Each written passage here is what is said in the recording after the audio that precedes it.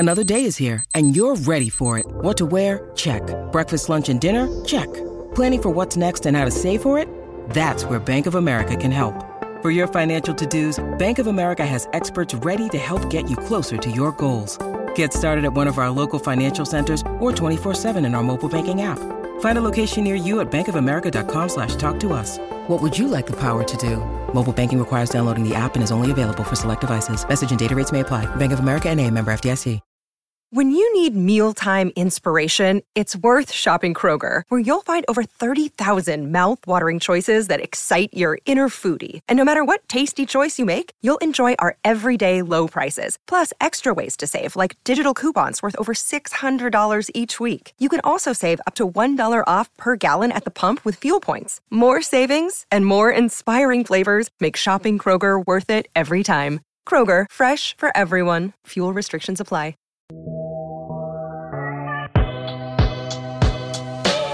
Heyo, welcome into the CHGO White Sox podcast, coming to you live from the CHGO offices here in the West Loop of Chicago. I'm your host, Sean Anderson. You can follow me on Twitter at Sean_W_Anderson. You can follow the show on Twitter at CHGO_White Sox. Alongside me, our special guest of the day here to talk about the 2023 draft class for the Chicago White Sox and more. Mike Rankin, managing editor and host of the Future Sox podcast and of FutureSox.com. You can follow Mike on Twitter at Rankin906. And that's Herb Lawrence. Hello. You can follow him on Twitter at Ecknerwall23. He's our CHGO White Sox community leader. Hi, Mike. Hello. Oh, I'm sorry. No, you killed it. I remember every time you're like, I don't want to see the DraftKings presenting sponsor. Killed it that way. Well, we still mentioned it anyways. Murdered it. Nope. You did it, but I wanted to give you kudos for killing it. Thank you. It is my job. Sign up with code CHGO, though, for DraftKings Sportsbook, since you mentioned it. Yeah. I appreciate the kudos. I do. Do you guys remember Kudos bars? Yeah. The little candy bars, right? Like it was like granola, chocolate on the bottom. Is this happening? A couple mini M&Ms. I know you're a Kudos bar guy. I'm a big chocolate guy. What is it?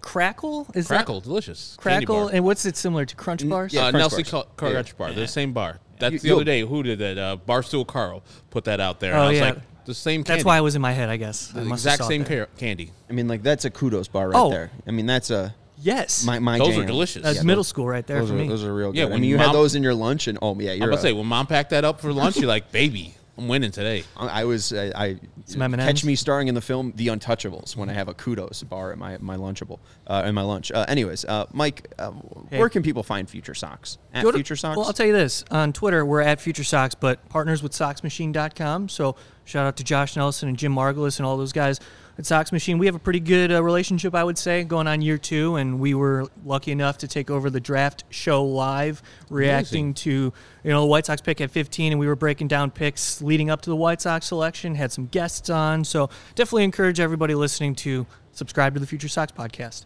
Yeah, you, James Fox, and Elijah Evans did a great job on that live draft show and recapping all the Sox picks. And I know you guys just did a recent episode, too, going through all 20 rounds and all 20 picks as well.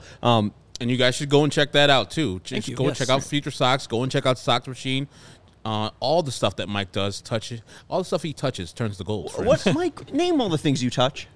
On a daily basis. Can we move on to White Sox draft picks? You are being examined. You have to answer. Future Sox is great. And what's up, Hawks with Sox? Make sure if you guys are hanging out with us, hit that thumbs up button. I know Mike's a golfer. Mike, feel free to come out to our CHGO golf outing, too. Give me more information. I would love to. Thank you, Mike. Yeah. August 25th, it's a 9 a.m. shotgun start at Cog Hill. You ever hear that? Yeah, I heard really good golfers used to play there all the time. Right. You never hear of Tiger Woods? Oh, yeah, that guy. He golfed there. Cool. And you know who's as good at golf as Tiger Woods? Mike Rankin? Me. Are you? Well, I guess we'll see at the golf outing. Hey, there you go. So go sign up at allchgo.com. You also get the Pins and Aces CHGO polo shirt when you sign up as well and buy a ticket. So make sure you're signing up at allchgo. Can I just say one more thing, too? Just details there, yeah. Yeah, self-promotion a little bit. August 26th, we're having Future Sox night at the ballpark, Guaranteed Rate Field. It's on our Twitter, at Future Sox. Purchase a ticket. You can hang out with all the fans that are, like-minded individuals. Hang out in the patio section 90 minutes before pregame. Oh. First pitch, I should say, 90 minutes before first pitch. And then we're hanging out in right field, and you get a Dylan Cease bobblehead. It's bobblehead day there. Ooh. That's Saturday. So Saturday, August 26th, 6:10 p.m., first pitch. And they're playing the A's. Is that one of the weird Dylan bobbleheads where it's like he's a superhero? Because they did that with like Paul Konerko. I thought it was like... Oh, it's a normal one. It's the normal with the Sunday jersey, maybe? Yeah, the 83s. Ugh. Yeah. Okay. Yeah. But he's got a fuzzy mustache. So, like, I actually don't hate it because he's got a fuzzy mustache. Yeah, there it is, right? Yeah, there. you remember they did the whole thing in spring training where they were like, does that look like Dylan Cease? And, of course, Jimmy Lambert gave a weird answer because Lambert's a weird guy. Did you get the What did he Luis say? Robert one? I forgot. The Luis Robert bobblehead's awesome. Oh, the one with the shades? The latest one? Oh, man, No, so we didn't. cool. So Vinny... Southside jersey? People Vinny's usually for our... $300 Oh, already. Yeah. Online. Vinny's our connection. Usually the Sox are nice enough to give him some, and then maybe he's nice enough to bring him in here. Jared was nice enough to bring that Aloy one in, so maybe Jared went, and Jared's going to be nice enough to bring it in. Fingers crossed. Yeah, I gave away our Aloy / Luis Robert one at their opening day one. Our opening day broadcast we did this year. That was my favorite member of the first half. The broadcast from the whistle. Oh my God, excitement! They actually won. They didn't. Well, yeah, they actually won. I thought you said like we're thinking before they even started. Yeah. You know, it was just great to be there. Are they like 15 under at this point? 16. Yeah, I love this team. Matthew Lucas, thanks so much for the shout out. Future Sox is a great pod. Thank you. Yeah, and then- Sleepy Harold, our guy. Thank you. Oh, also. And also too, Ethan's excited to hear your thoughts on Gonzalez and Taylor and all the picks here. So we're excited to have your expertise on the show, Mike. And also too, make sure the outing duo. You could do the golf outing on the 25th, get all your rest that night, and then have the day to recover, and then do it again that night. Hang out with us with the Future Sox guys. But the draft class.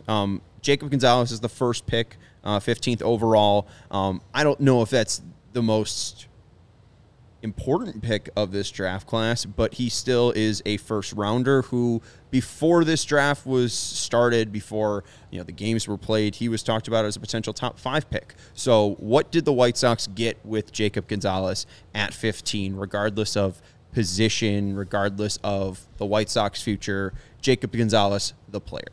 Well, the first thing I think that stood out to us was the acumen, somebody who really does take in information well.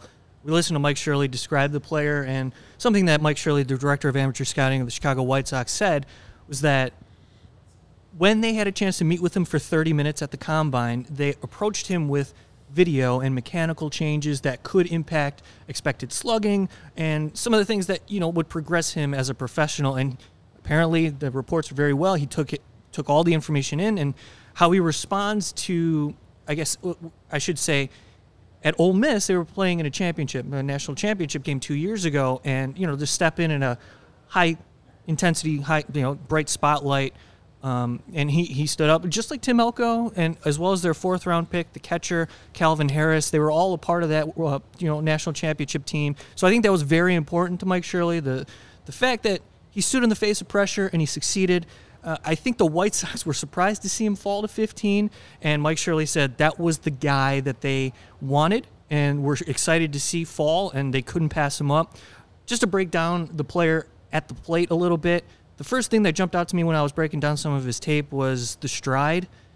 He has somewhat of a slight lean towards first base, and it kind of reminds me of players who play in Japan typically, and I think that limits... You can get exposed, I should say, at the professional level. So if you're pulling your body weight towards first base, change up down and away from a right-handed pitcher, can offer tendencies where you're pulling off, stuff like that. So I think that'll get exposed at the professional level, so he'll need to make mechanical tweaks there. I'm not too concerned about that because listening to Mike Shirley describe the approach at the plate, bat-to-ball skill, very impressive walk rate, contact rate, doesn't strike out a lot, didn't strike out a lot in the SEC, so that was very encouraging. This is a steady, solid college player who could advance in the system quickly, sort of lines up with where Colson Montgomery's development is at this point. The question is whether or not Jacob Gonzalez will stay at shortstop. I'd imagine that you start him there, allow him to work in Kannapolis, Winston-Salem in the single-A level, and then go from there. So there's a lot to the Jacob Gonzalez thing. And I heard too, just that he might be advanced enough to start at AA already. Like, I mean, or be able to do well at AA. You said he's similar to Colson.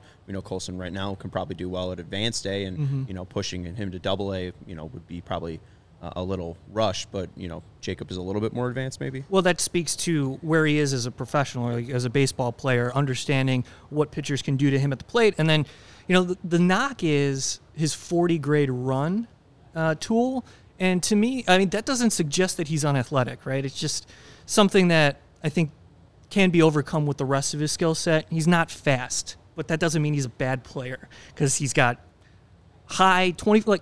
I would say his ceiling is 25 home runs and 25 home run potential as a shortstop, or you move to third base. It's a quality player. So if they fix some of the slight word lean towards first base in his stride, there's also some stuff with his mechanics in his upper half and his hips that need to be aligned. If you take away that misstep, I would consider that mechanical tweak a misstep. Then all of a sudden you can see the upside in his power, because he can go to all fields. He's got a lot of pull side power, and the White Sox need ball in air on their pull side at the big league level at this point. So just a couple of thoughts there. He was, as the White Sox, they were surprised that he got to the spot that he got to. Why the drop? What are the things that are the huge knocks? You've been talking about him right there, kind of like, what is he, stepping in the bucket towards first base and such like that.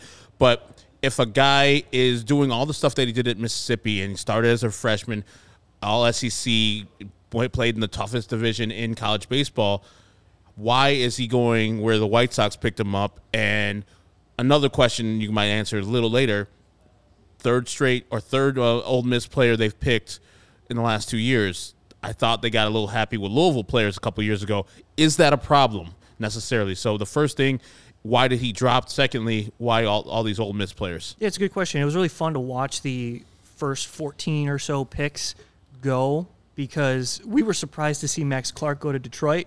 That was an early pick. So I think it was a matter of consequence. You see organizations commit to a certain dollar amount related to the allotted slot value they get in their selection. So, in the first overall pick, you're spending a lot of money, and it kind of goes down. So maybe that had something to do with it, and also the fact that within Jacob Gonzalez's game, as a left-handed hitter, maybe they weren't confident enough in changing what the White Sox believe they can fix. Mm-hmm. So I can't speak for other organizations. I think the upside was found elsewhere. I think the best way I could put it, ahead of Jacob Gonzalez. The second point is, I think it has to do with the fact that those players were a part of the Ole Miss national championship run, and I think that mattered a lot to the White Sox, seeing guys like Tim Elko and Calvin Harris and now Jacob Gonzalez have success in the SEC at the highest level. And you got to give credit to the Ole Miss program. So that's all I have for that. Well, and Elko's just tearing it up, too. Yeah. I mean, he's a guy who just, you knew you were going to get that out of him, just a slugger. Yeah, absolutely. And is it projectable? Like, are the stats that he put up with Ole Miss, do they think there's a floor enough that's high enough that they can have him be a major league in 2025? Are the stats he put up Ole Miss, I know they're a little outsized, but are they projectable to the MLB where he can be maybe an all-star, maybe a MLB starter, whatever they project him as? Well, and two, Shirley, said, some of these elite college pitchers, they have a timeline of 1 to 2 years. Elite middle infielders, what's their timeline? So what's really exciting about the modern era of prospects is that they're exposed to so much technology and in terms of rehab and sports science. And when you break down film and you have access to exclusive, spots in the cage or workout programs, your development is it is a lot different than what we're used to, as I should say. Because when I'm thinking about Jacob Gonzalez in this instance, you ask the question, can he be a part of the White Sox in 2025? I say yes.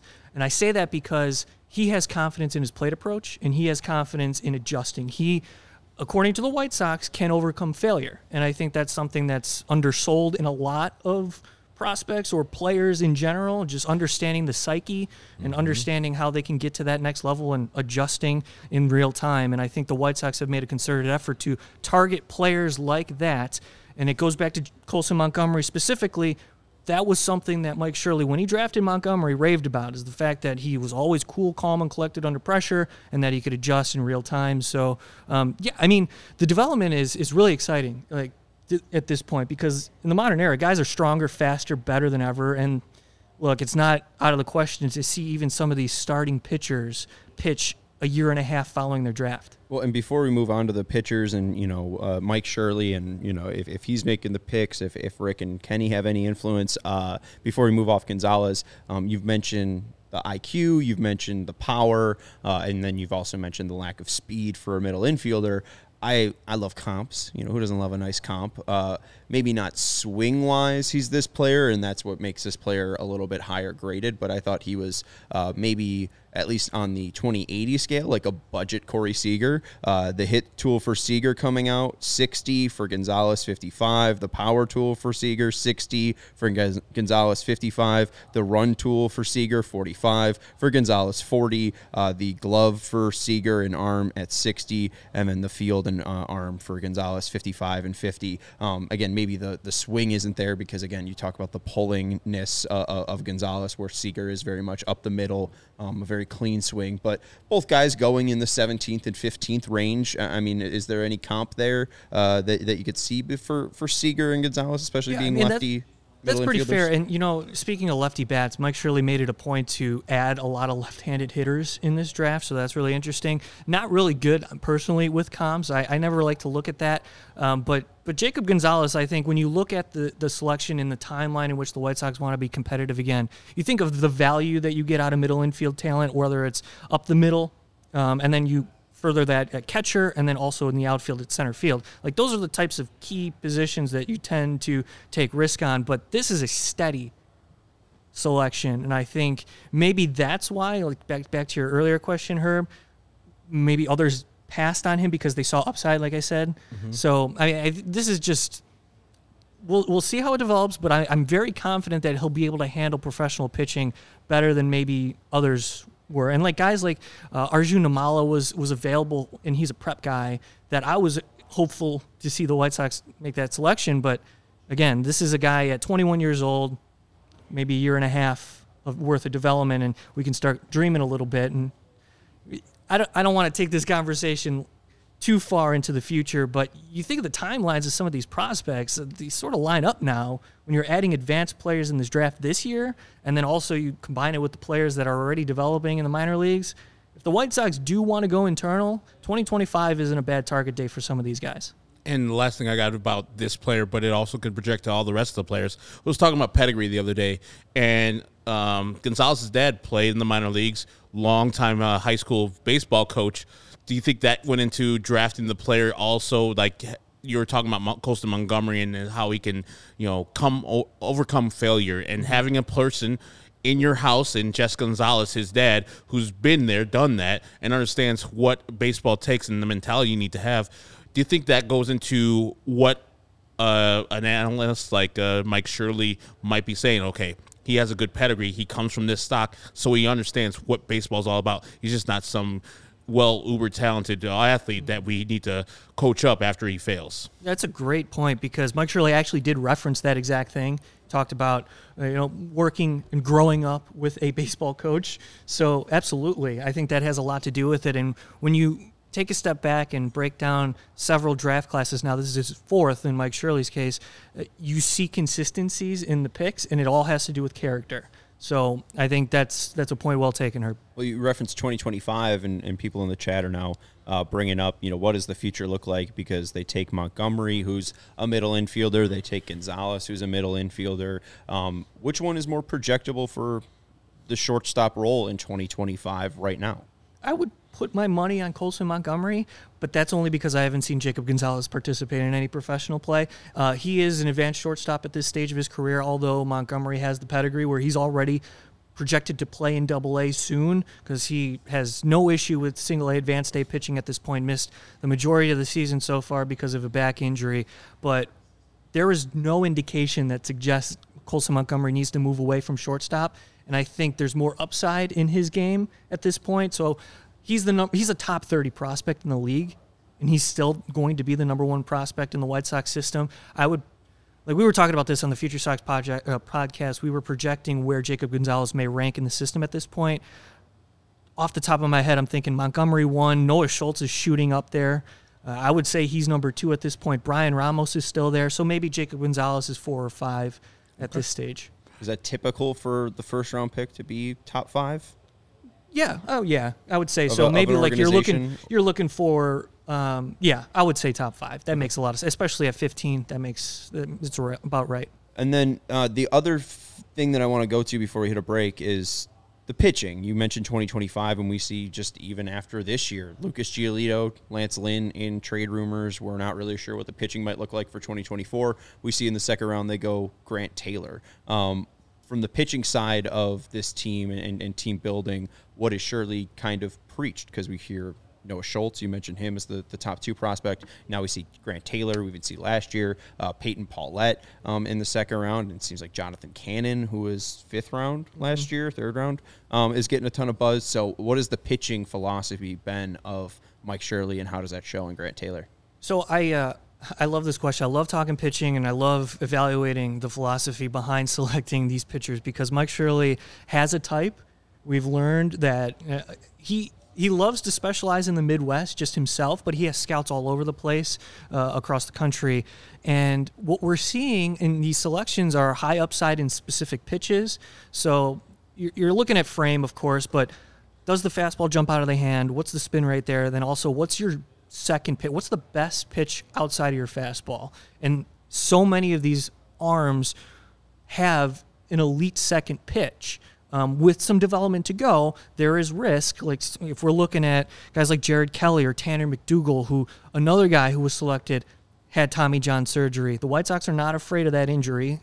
Mike Shirley actually referenced the fact that these hard throwers nowadays, the majority of them are somewhat ticketed for Tommy John surgery. So you can't allow that to stray you away from your philosophy. And I think when it comes to like the modern setting of pitching in the White Sox organization right now, you're looking for guys, especially at the starting level, with a number of innings under the belt that suggest that they could do it on a regular basis.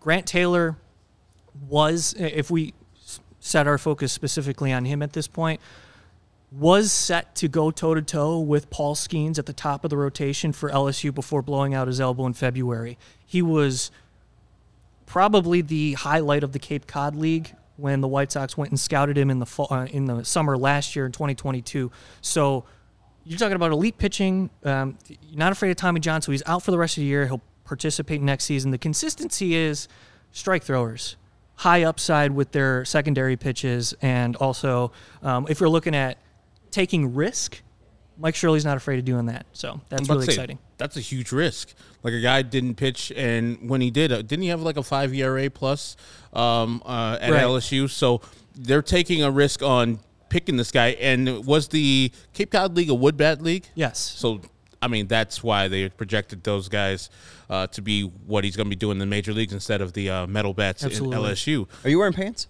Huh? Are you wearing pants? I am wearing pants. Somebody asking? Juan said, Herb, are you wearing pants? I mean, looks wearing like you're just in your boxers. Shorts, but yes, I am wearing pants. He's wearing pants, folks. If you won't want me to, Juan, Super Chat would get the job done. Mercy. All right. Juan, we're going to keep your pants on. Hey, if Juan wants... If Juan Super Chats If Juan wants it, Juan gets it. I think if the chat pays for it, I feel like we have to be nice to the chat. They're just shorts. They're just shorts. Actual shorts. Not the ones that we grew up with, Juan, where they're below your knees.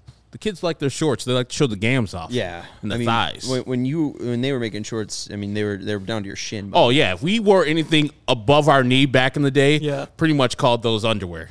Mercy. And shout out to our guy, Anthony, who I see is cracking a Goose Island down in Florida. So cheers. I see Herb has already crushed his. Yeah, I already killed it. So mercy. We're going to take a quick break, and then we'll get more into Grant Taylor. I want to let you know about Shady Rays. The sun has finally came out after raining a ton today. Take on the sun with gear built to last. Our friends at Shady Rays have you covered with the warm weather ahead with premium polarized shades at an affordable price. Shady Rays is an independent sunglasses company that offers a world-class product that's just as good as any expensive pair we've worn. They have durable frames and extremely clear optics for outdoor adventures. And that's not all. Shady Rays offers the most insane protection program in all of eyewear. Every pair of sunglasses is backed by lost and broken replacements. If you lose or break your pair, even on day one, they told us they will send you a brand new pair. No questions asked. You can wear your Shady Rays with confidence because they have your back back long after your purchase. And if you don't love your Shady Rays, you can exchange them for a new pair or return them for free within 30 days. There's no risk when you shop. Their team always has your back. And exclusively for our listeners, Shady Rays is giving out their best deal of the season. Go to shadyrays.com and use code CHGO for 50% off 2+ pairs of polarized shades. Try for yourself these shades rated 5 stars by over 250,000 people. Again, at shadyrays.com using code CHGO for 50% off 2+ pairs of polarized shades. And I was showing off my legs recently because our friends over at Bird Dogs sent us some lovely, fantastic shorts. I know you got yours in the mail today. You were going to wear them, but then you were worried about a grout fit. Yeah, I have a gray shirt on. My shorts are a little darker gray, and I don't want people talking. Oh, Herb's out here not matching. Yeah. So, I mean, still comfy, though. Oh, you'd look good in them. You just got to wear a black shirt. They are my absolute favorite shorts I've ever worn. And I'm not just saying it. Take your pants off. Juan gave us $5. Take your pants off. That's not enough for Juan. $5? I should have specified. God damn it, Juan. I'm not taking my This is the can that you opened. That's what the people want. I'm going to go to jail. Jake's going to look at me. Our GM's going to be like, hey, you can't be Steven, can you go run out there ask hanging. Jake, say, Juan just gave us $5. Can Herb take his pants off? He's going to say I could do it, but I got a really strong idea. Just go ask him. I got to do a read. Go ask him about This will be a funny conversation. All right. Yes.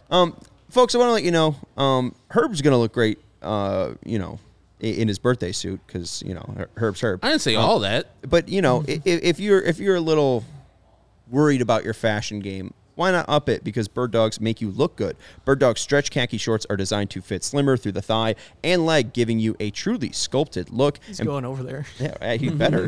Bird Dog shorts do the exact same thing as Lululemon, but they fit way better, and they fit way better because they are way better than regular shorts because that are made of stiff, restricting cotton, like the ones I'm wearing right now, that have a zipper and button.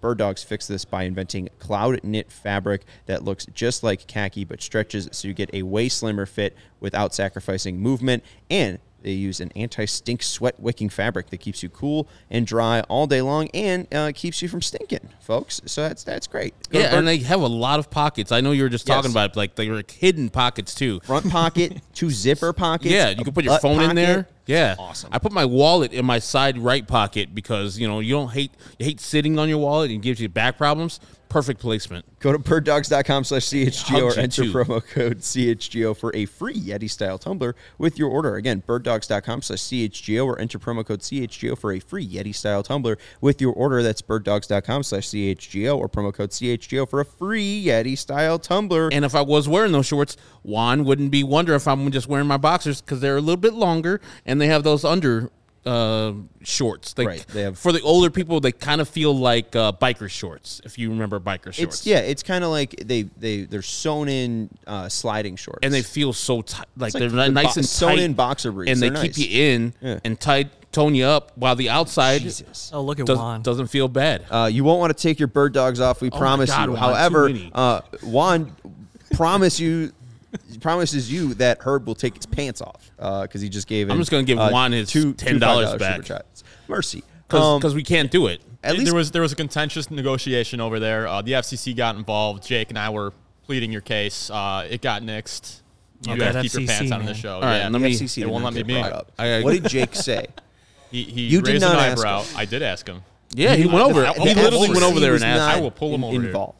The FCC has nothing to do with this little Nah, It was give a quick show. phone call. Juan his money if back. we were I know that there's a video going around on Twitter about this man instructing people about hair removal on a certain place, and Yes. people very horrified that body place is being shown on YouTube. Yes. But it's instructional. It's educational. Absolutely. We are being, Purely education. I guess, educational about what Herb's lower half looks like. I think we can get away with it. It would just be underwear. You guys don't want to see those.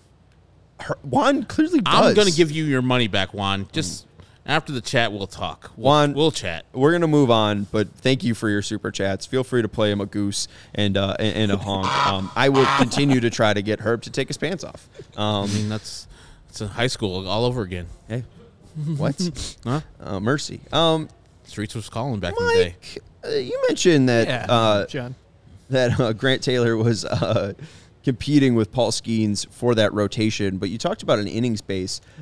are they confident that he's built up enough of an inning space? Because just doing stat line scouting, and you mentioning Tommy John's surgery as the reason to hold him back. Only 52 innings pitched in 2022, and obviously he made starts in the Cape Cod League, but only 21 innings. I mean, I'm a little bit concerned because these seem like Garrett Crochet numbers when he was taken out of Tennessee. So, I mean, maybe what makes Grant Taylor a little bit different? What makes the Sox a little bit more confident that he has that starter length? Well, I think they're confident that he'll return from Tommy John surgery healthy. That's the first step. And also number two is he was projected to be a starter, similar to Garrett Crochet at Tennessee prior to the seasonal shutdown in 2020. I think with Grant Taylor, he's got a pitch mix, a starter's repertoire already. And then if you look at his build, he's built to be a starter. So I think the White Sox are confident enough to start him and allow him to work through those issues. I would say next season, if he's able to build up about 80 innings, I mean, that's the number. Similar to Peyton Paulette this year. If you're looking at what Peyton Paulette's doing, he's about 45 innings so far, but he's making every start, and that's step one. And like I said earlier, I think for Grant Taylor, the expectation is let's stay healthy for 2024. Let's get that innings load down, right, or up, I should say. And then in 2025, if you're steady across that season, then maybe Grant Taylor cracks the rotation in 26. Yeah, I mean, we have the concerns about, or at least I have the concerns about the Sox building up these prospects, and maybe Peyton Paulette and is more of the blueprint rather than the guys that we've seen already, like Crochet. And you look at Crochet, 63 innings at Tennessee, 65 innings at Tennessee. The 2020 season where he only had 3 innings, and he hasn't really pitched over, 55 innings in a season with the White Sox. So we really haven't seen that innings base be reached with the Sox due to Tommy John surgery for him and obviously pitching out of the bullpen, but we never really saw that commitment to him being a starter. I mean, are him and Michael Kopech in similar spots? Could they ever abandon ship on Garrett Crochet, the reliever, and then try to start building up his innings base? I mean, how did the Sox kind of fix these future or these past projects still that are in-house, like Crochet and Kopech, because they got to fill out that rotation somehow in 2024, and maybe those guys would be weeded out by 2025, and we see some of these other prospects rise up. And we're going to learn a lot prior to the deadline, August 1st, of course. But in Garrett Crochet's case, I think it's very important to mention that Mike Shirley drafted him as a starting pitcher. He was used immediately in 20 because they needed him to potentially win a World Series. And the fact that he didn't pitch at all at Tennessee that year because of the seasonal shutdown, right, I think is an anomaly. And when it comes to Kopech, so anyway, backing up to Crochet before I get on to Kopech, I've been rooting for the White Sox to commit to Crochet to becoming a starter, at least try. Allow him to throw multiple innings as a starter in Double-A.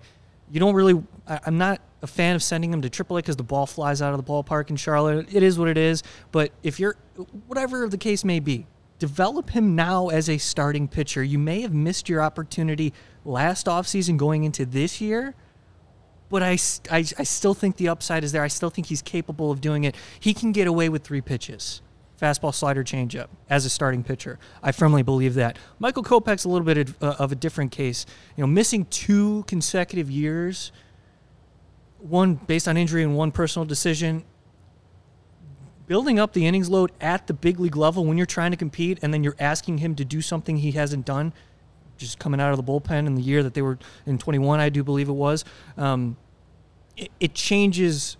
People are human, right? These pitchers are human. It changes the way your development trajectory goes, and I think it's all a matter of allowing Kopech to throw and get the innings at the big league level under stress. And I think last year was a good step forward. This year, albeit like overall has been a disappointment for Kopech, I think ultimately it will be a good thing because there really is not many other options. If you're trying to compete, this is a guy who has proven to make starts at the big league level consistently. Now, the results haven't been very good based on the pitch mix and the success that he's had in his repertoire, but it's just a matter of the timelines, man. It's been brutal. It's very unfortunate what we saw out of the 2020 season. It changed so much, and honestly, it had a lot to do with why there was so much talent in the first round this year. Because you see guys who either opted to go to college or opted to re-enlist and take on that extra year that they had been given because of the COVID shutdown in 20.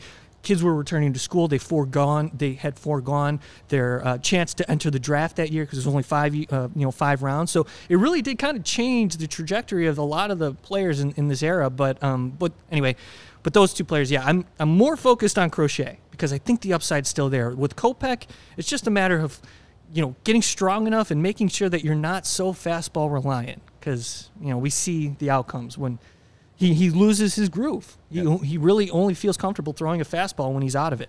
Before we go on to more draft people, I asked this to Vinny the other day, and I don't know if you got the answer for this one, Mike. Mike Shirley does the draft. That's part of his job. And I know Kenny Williams and Rick Hahn are overall his bosses. So when it comes to the actual draft, is Mike Shirley, does he have autonomy just to make the picks himself? Or is it like, this is the pick we want to go with, he has to run it by Kenny and Rick, and does he say that he has some pushback from time to time? Because every time I see them talk about the draft, they put Mike Shirley out there in front. Like before the draft, they put him out in front. After the draft, they put him out in front. And rarely do we get to hear from Rick Hahn or Kenny Williams about the draft, specifically after the draft. So I don't want to speak in absolutes because I'm not in the room and I'm not exactly sure, but this is my read on the situation. It reminds me of how Chris Gatz operates and oversees the minor leagues. Okay. He's the assistant general manager now, but he was the director of the minor leagues. He was a minor league coordinator for the White Sox prior to his promotion. Chris Gatz was the speaking authority on everything, and you would go to Gatz. Gatz would have all the information about Matt Zaleski, Everett Tieford, who did move on, Andy Barquette, who's a hitting coordinator. Those are the higher authority minor league operations, and then they report to Getz. Getz oversees the operation. He responds to the upper management. With Mike Shirley, I think it's the same thing. I think Mike Shirley has foremost authority over where he's deploying scouts, I should say. And also, I think we should give credit to Kenny Williams because I know he's involved with the scouting process, and he has I don't want to speculate. I do think the Jacob Gonzalez pick was genuine in the fact that the White Sox loved him, but also it is kind of beneficial to them that he is as advanced as he is in this point of his career. Some people like to say that it was a Kenny Williams pick, but I don't necessarily believe that.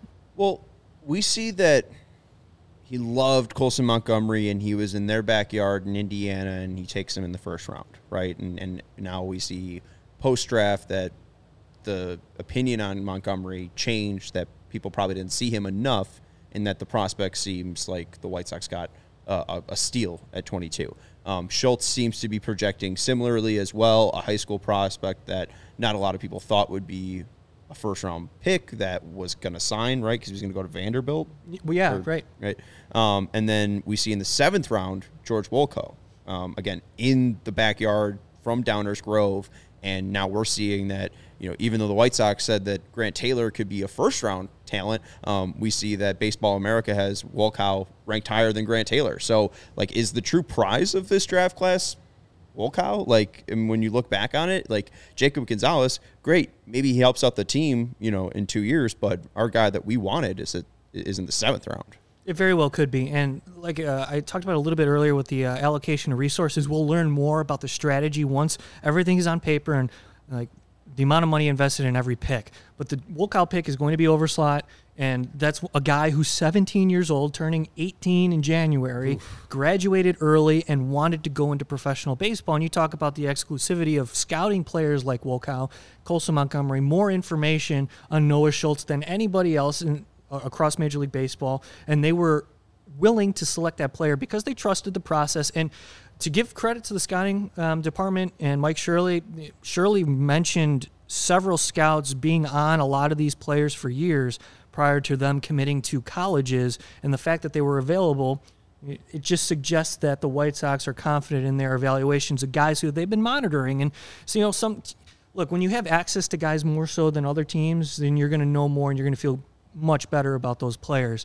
Wolkow, though, specifically, if you just look at a video of him taking batting practice, you buy in. And when you talk about taking upside swings in the draft, this is a left-handed hitter. I got his information right here. 6'7", 240. So, again, turning 18, that means multiple young years in your system where you have full control of developing the player.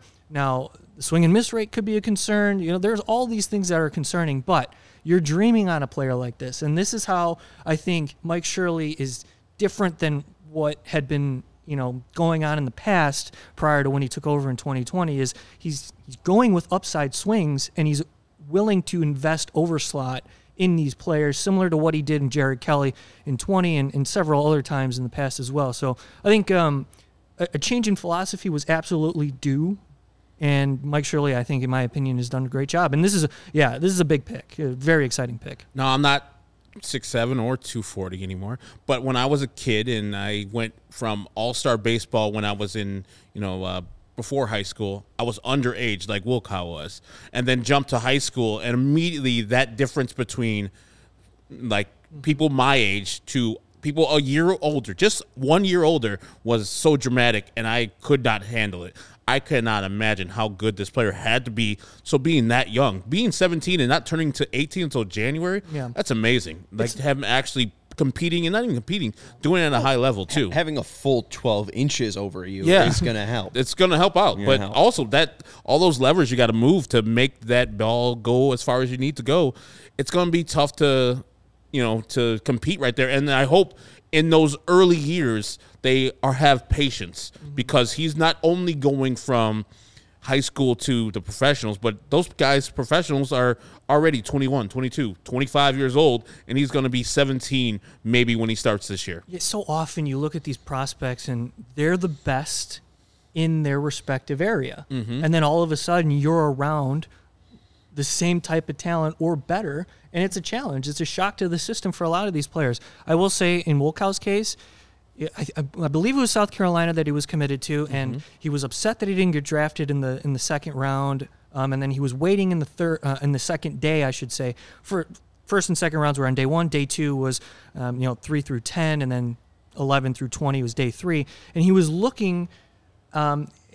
He was picked in the 7th round. He was looking like he wasn't going to get drafted, and he was getting frustrated. And Wilcow was talking about it. He spoke to a local reporter and said, I was going to make a decision to go to college, and I was ready to make that decision, but then the White Sox made my dream come true. And that just tells you the type of psyche. He's ready to be a professional. That's all he cares about. And that tells me that the White Sox are going to scratch a deal for him. And you said he's going over slot, so he's going to be paid like a first or second round pick instead of going to South Carolina. They have to do that? It very much seems like that'll be the case. Okay. You're allowed to spend a certain amount in your pool that doesn't go against the rest of your pool. So one pick is a certain amount, and then if you go over, obviously that impacts the rest of your draft, and that's why I'm sort of referencing the rest of the picks, because some guys, not saying that they're throwaway picks, but they're efficient signings where you're able to go big in the 7th round, and that's part of the reason why Wilcow was available. Well, and George told Merck of MLB.com, I wanted to start my career year early. He mentioned something about he wants to be a Hall of Famer. That radiates confidence. Yeah, right. Absolutely. I mean, just a very and just entry level goals. And real quick on that point, more and more we're seeing players who do speak to the media radiate confidence. Now, for example, James Fox of Future Sox interviewed Jacob Burke. Jacob Burke has all the confidence in the world, and he's mashing in Winston-Salem already. And he honestly should have been promoted to Winston-Salem earlier than he did. Dominated Kannapolis, clearly better than the competition there.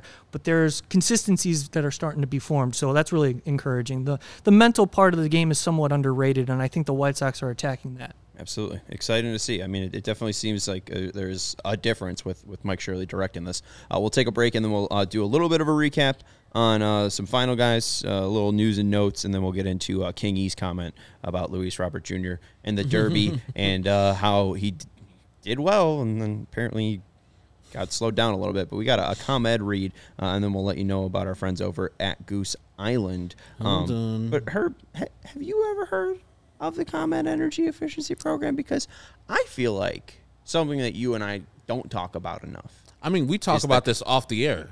All the time. All the time.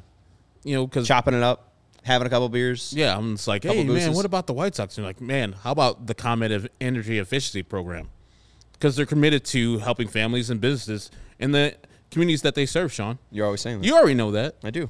Helping you manage energy usage and lower energy bills now And it's And the into the future. future. See, ComEd's- see? Into the You haven't future. finished it. ComEd's your customer service, I tell you, grade A. Look I at had a you. really good experience with that. Mercy. And they offer a wide variety of incentives on lighting and other efficiency upgrades to commercial, industrial, and public sector customers of all sizes across the territory. ComEd also offers free facility assessments that can help find energy-saving opportunities like for HVAC systems, commercial kitchen equipment, or industrial processes.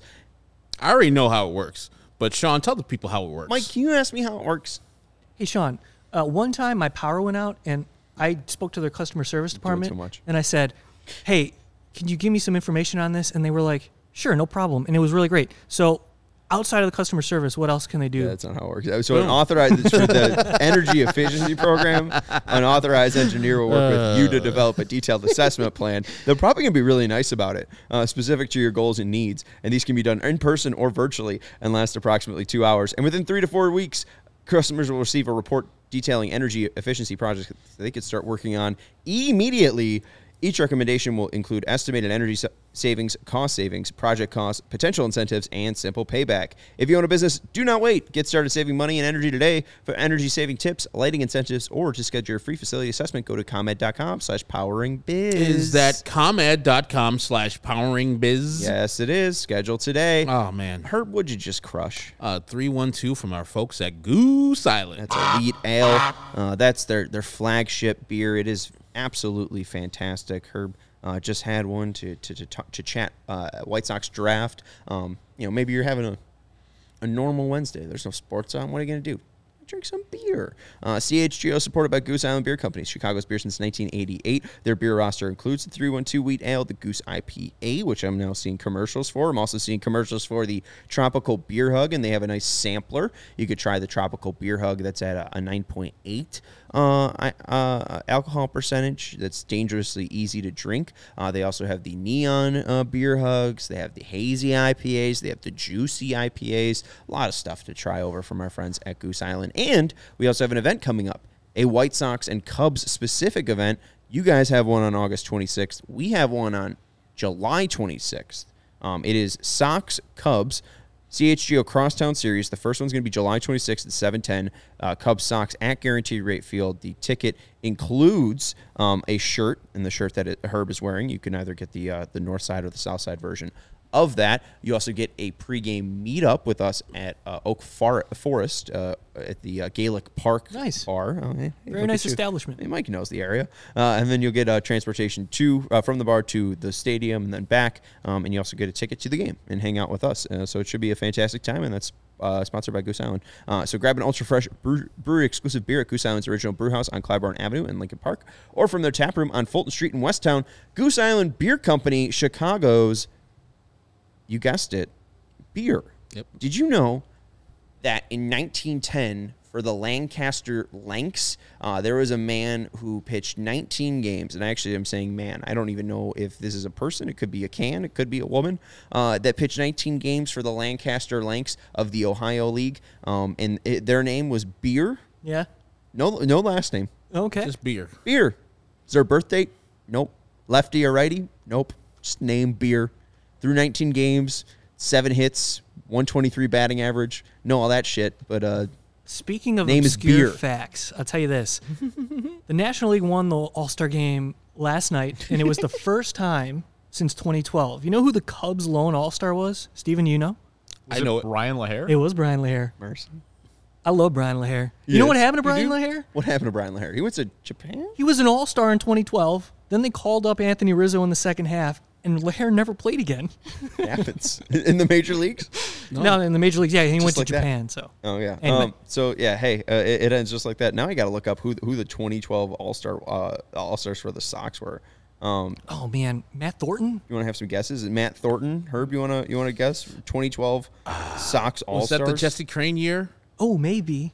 Okay, there's 3. Oh, there's 4. There's 4 of them in 2012. 2012. Yeah, I remember there's the no Sox were Jesse kind of good. Crane. Jesse Sox were Crane- decently Did good I, that did year. I get Thornton? Jesse Crane was 2013. Oh, okay. Matt Thornton, 2010. Okay. No.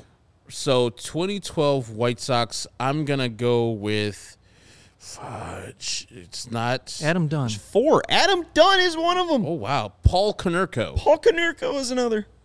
There's 2 more. Well, it was his last year, but I don't think he was that good. Was it Marcus J. Burley? No. Mark Allen Burley. One of these guys had a online campaign where Gordon Beckham impersonated him. Then that would be... Oh, man. Would it be Punch AJ? No, would not be Punch AJ. Jake Peavy. Yes, Jake Peavy. And what do we got for the fourth one? Dirtbags. We just don't quit. Huh? Who do we have for the number 4? I feel like you guys got to keep guessing this one. This one's none of these are like hard. All right, so 2012. So Mardzija? No, not He was a the Cubby, Marges. wasn't he? Marges. Yeah, I'm not going to get it. Is it a pitcher or a hitter? It's a pitcher. It's Okay. guys. You guys are thinking way too hard. Oh, I got it. Is it Chris Sale? It's Chris Sale. All right, Look nice. at that. Chris Sale. This is his first All-Star appearance as a White Sox. So fun little trivia there. They were kind of good that year until September. Yeah. I don't remember that team. I don't remember any of their teams. None of Rob their teams are rememberable. It was let's see, 2012 was Ozzie Guillen's last year. Remember when the White Sox needed Robin to Ventura's first convince Robin Ventura to be manager? He didn't want to be No, manager. that was Robin Ventura's first year. He was like, Ozzy nah. had left in 2011, I believe. And he did not want to be, and he didn't want to be there. It was No. his first year, So and like funny. saying, he did not want to be there. Kenny had to convince him. 85 at 77 in his first year. Yeah. And all downhill after that. And people remember now Robin Ventura as the bad manager instead of the great baseball player that he was. Yeah. It's a travesty. I don't know about that. Oh, my God. Bring up Robin Ventura's name. People are like, oh, he sucked as a manager. It's not his fault. Don't remember Rockin' Robin hitting all the Grand Slams, like 5th all-time in Grand Slams. Jerks. Hey, whenever I mention him, I mention him as your favorite player, Grand not your Slam favorite single White Sox manager. As a New York Met. All-Star festivities were kind of quiet for the White Sox because Luis Robert Jr. was in the Home Run Derby, and he was supposed to be in the All-Star game. But during the Home Run Derby, tweaked something. And the White Sox said that he was going to get an MRI, but Luis Robert did tell the beat reporters that were out in Seattle that he felt fine and he seems like he's going to play on Friday. And I'm sorry, Kingy. He said I really made him believe that Robert was going to win the Derby. You look, and if he beats a Rosarena, he might. If Luis Sierra throws him decent pitches, he might. I'll tell you this, Sean. You- I was tired watching that. Like seeing how quickly they would go from one pitch to the next. It seemed like Luis Robert was like kind of gassed a little bit. Well, and then too, like the first round, they were describing Eduardo Perez was describing a Rosarena in the first minute as his back leg shaking. Yeah. So I was like, oh, there's no way this guy wins it. How the hell does that happen? So like, I really did think Robert had a great chance. He hit 29 missiles in the first round, and I was like, oh, Rutschman put up 28, and then Robert almost beat him in regulation time, and then only hitting 21 in the second one. That was disappointing, but it was a good showing, I think, overall for Luis Robert. Disappointing that he wasn't able to play in the All-Star game, but also, I mean, that guy's played a lot of baseball this year, and what's more important is him being on the field. I don't know if you guys take anything away specifically from the Home Run Derby, him being injured, but we did do a little play with the title, what's the future direction of the Sox? A lot of that is, future Sox. But Luis Robert is driving that. You mentioned 2025. He signed until 2027. Obviously this is a player you can build around, but it's not really what baseball's about. It's not like you have a LeBron James. You're going to be going to the title 7 times or the finals 7 times or whatever. Like, we've seen this with Mike Trout and Shohei Ohtani. They're on the same team, still can't make the playoffs. What is the future direction of the Sox? Is it clear right now, or is this trade deadline going to, happen and we're going to have to see where the dust settles? See, the thing is, if they would have had like actual good trade deadlines in the recent past, I would say, okay, yeah, the White Sox are going to do some retooling, not totally rebuilding, because rebuilding's going to be tough, and I don't know if we already spoke to it, but we spoke on the off camera about, the rules in the Nationals and the White Sox not be able to be a top 6 team anymore because of the new CBA, but retooling would be in my purview. So you could trade Lucas Giolito away, you could trade Lance Lynn away, and et cetera players, and then still compete next year for not only AL Central, but maybe the AL crown. It's really far-fetched for a team that's 16 games back. But, like, re-signing Lucas Giolito, I think is, priority number 1. Because he's been here. He won't break the bank. You need a starting pitcher.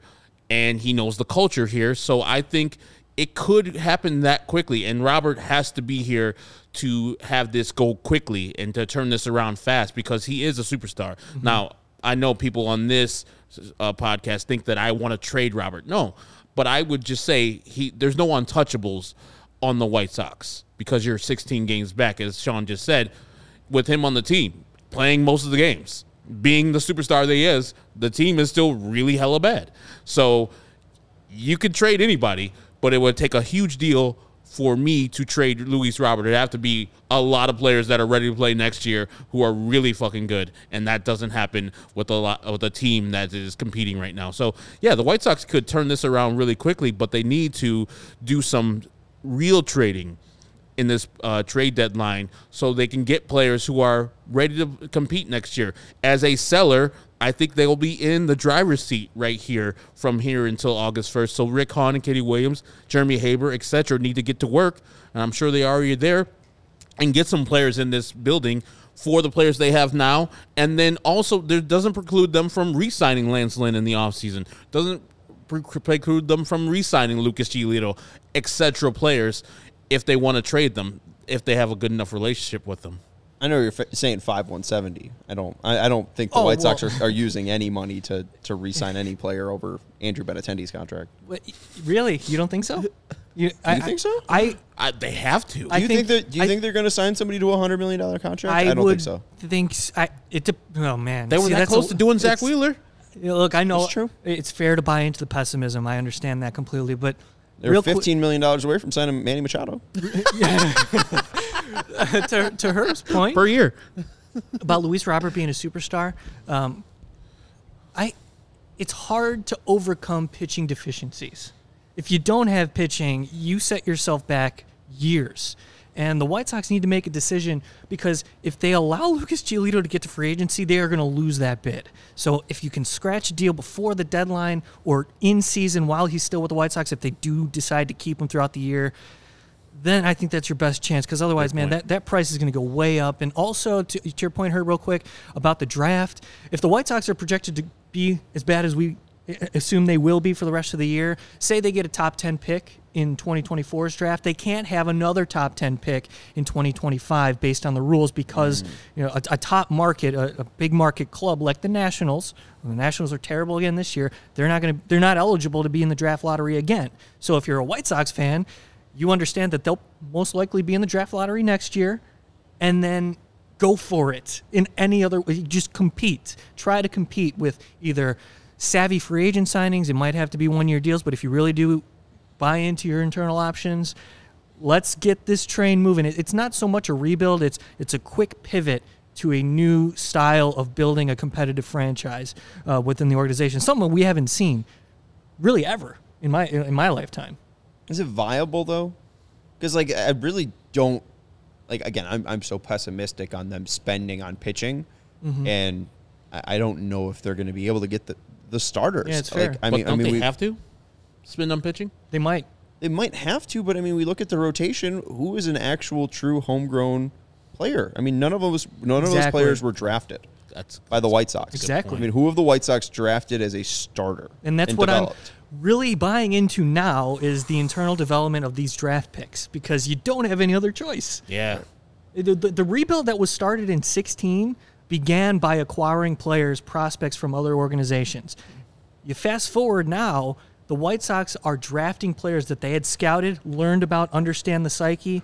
Maybe that's the difference here because clearly the choice to do what they did hasn't panned out, and maybe their own players that they scouted themselves can come up and provide a little bit better of an outcome. And there's no one available from minor leagues that's going to be in the starting rotation for next year, or at least projected into the starting rotation. Because my assessment, Davis Martin. Stop it. In my assessment, it is he's hurt the whole year too. Yeah. Not the whole year. He's been hurt. Yeah, he's got Tommy John. I know he'll probably come back next year, like in September, August, to be pitching the major leagues after a minor league stint. He'll be here. Oh, God. But they have to fix 60% because I don't think – there's no way you come back with Mike Clevenger next year. He's oft hurt, and he's just mediocre.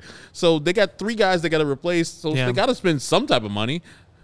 internal option. And they have no one I think available, spend right? Mike Clevenger money. I mean, we see Mike Mayer as a now a trade for cash considerations like Tuki Toussaint. I mean, he's a former first rounder. That's where we're at, Herb. They love former first rounders. That's where we're at. Jesus Organizational Christ. cast-offs who are now Toussaint part is of your big league 100% rotation. going to be in the starting rotation next year. He's an American League Central cast-off. I think- The Guardians, who are I in think second place, didn't want Tuki Toussaint. Internally, like a realistic option maybe is Jonathan Cannon, who's a part of the futures game this season.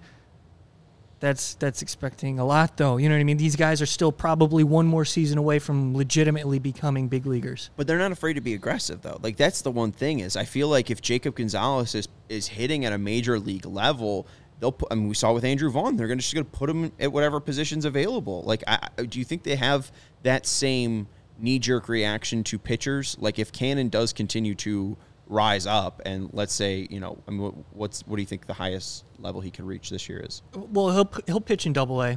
Yeah. Wow. He dominates in Double-A. Like, just say stupid numbers, 250 sub ERA is just striking out the bunch, just showing control. Could he be, and does well in spring training, could he be in the rotation? Like, would they be afraid to be aggressive with a pitcher like that? Well, Jonathan Cannon's an interesting case because all he does is throw strikes. Now, he's not going to get a lot of guys out with the swing and miss, but he fills up the strike zone, and I think he feels very confident in. He's sort of like a Lance Lynn type in the way that he delivers a fastball cutter and hard slider. In a lot of cases, changeup's okay, but that's a guy who throws strikes. So he's a little bit more advanced because he can control the outcomes, not get things out of hand by walking guys. The White Sox were aggressive with Sean Burke. The White Sox were aggressive with Matt Thompson, and they still believe in those guys. Sean Burke's MIA. Matt Thompson's been inconsistent in Double-A. You're going to have to add guys to the 40-man. Matt Thompson is already there. So Chase Oleski, does that tickle your fancy? No. I mean, you know what I mean? So No one knows who that is. you're going to have to make savvy signings in the offseason, in my opinion. Allow these guys, your top prospects, to develop, and you're dreaming in 2025. You got anything else? I don't. That's just disappointing. Well, the final thing, I guess, is it seems like Schultz has done well. It seems he's awesome. Yeah. It seems like Paulette's been good. Okay. I mean, you've talked about Cannon here. Mena, Thompson, Burke, like, are all the other lower starting pitchers kind of struggling? Like, even Norge Vera seems like we're not hearing a ton about. Seems like we're not hearing a ton about the guy that they did overslot in the second round. What about Jared Kelly? Yeah, where's he at? Right. Like, it does seem like some of these other guys really aren't having the same steam as you'd think they would build year after year after year. So Jared Kelly is in a piggyback role now. He's no longer starting games, God. but he is going multiple innings beginning in the second or third. So he's going like 5 1/3 innings, but not as a starter. All right. So he's still and he's doing really well there. Christian Mena struggled in Double-A, but he's 20 years old. You got to give him time. There's so much failure going on outside of But again, like when it comes to the top 30 right now, single A and very few Double-A prospects. That's where the White Sox organization is right now. Norge Vera, 7-day IL. Haven't heard from him in a long time. Barely any innings pitched. I'm like this close of giving up hope on Norge Vera. So that's not very good. God, what happened? Because Yeah. people were like anticipating I was maybe so this excited. year or next Yeah. year. Jose Contreras put his hands on him. I thought That's he what was I'm just saying. going to, start throwing these crazy splitters. And He just, looks so good in showcases and then in sparingly when he's out there, but over an elongated stretch, when you ask him to throw more than 2 innings and then get up again after 5 days, he just hasn't been able to respond. And at the end of last year, the velocity went way down, and we barely saw him this year. So anyway. Thanks. All right. Well, Mike, we appreciate all of your expertise thanks, guys. on the White Sox organization and letting us know about the future direction of the Sox. Make sure you follow Mike on Twitter at Rankin906. Make sure you follow Future Sox everywhere at Future Sox and read their work. Can you be redirected at FutureSox.com? Yeah, SoxMachine.com, SoxMachine.com. FutureSox.com, you'll find us. And go to SoxMachine.com and then find the Future Sox stuff there because Mike did give me a real confident answer if I get redirected from futuresox.com. Well, because it's anyway. I'm just wasn't go to soxmachine.com. Yeah, do that. That's Herb Lawrence. You can follow him on Twitter at Actonwolf23. He's our CHGO White Sox community leader. The 23 is for Robin Ventura, the player, not the manager. And I'm Sean Anderson. You can follow me on Twitter at Sean_W_Anderson. Thank you to everybody for watching and hanging out with us, and make sure you hit that thumbs up button on your way out, and appreciate Stephen Nicholas for producing the show. We'll be with you tomorrow again at 5 p.m. talking about expectations for the second half. See you then. Bye.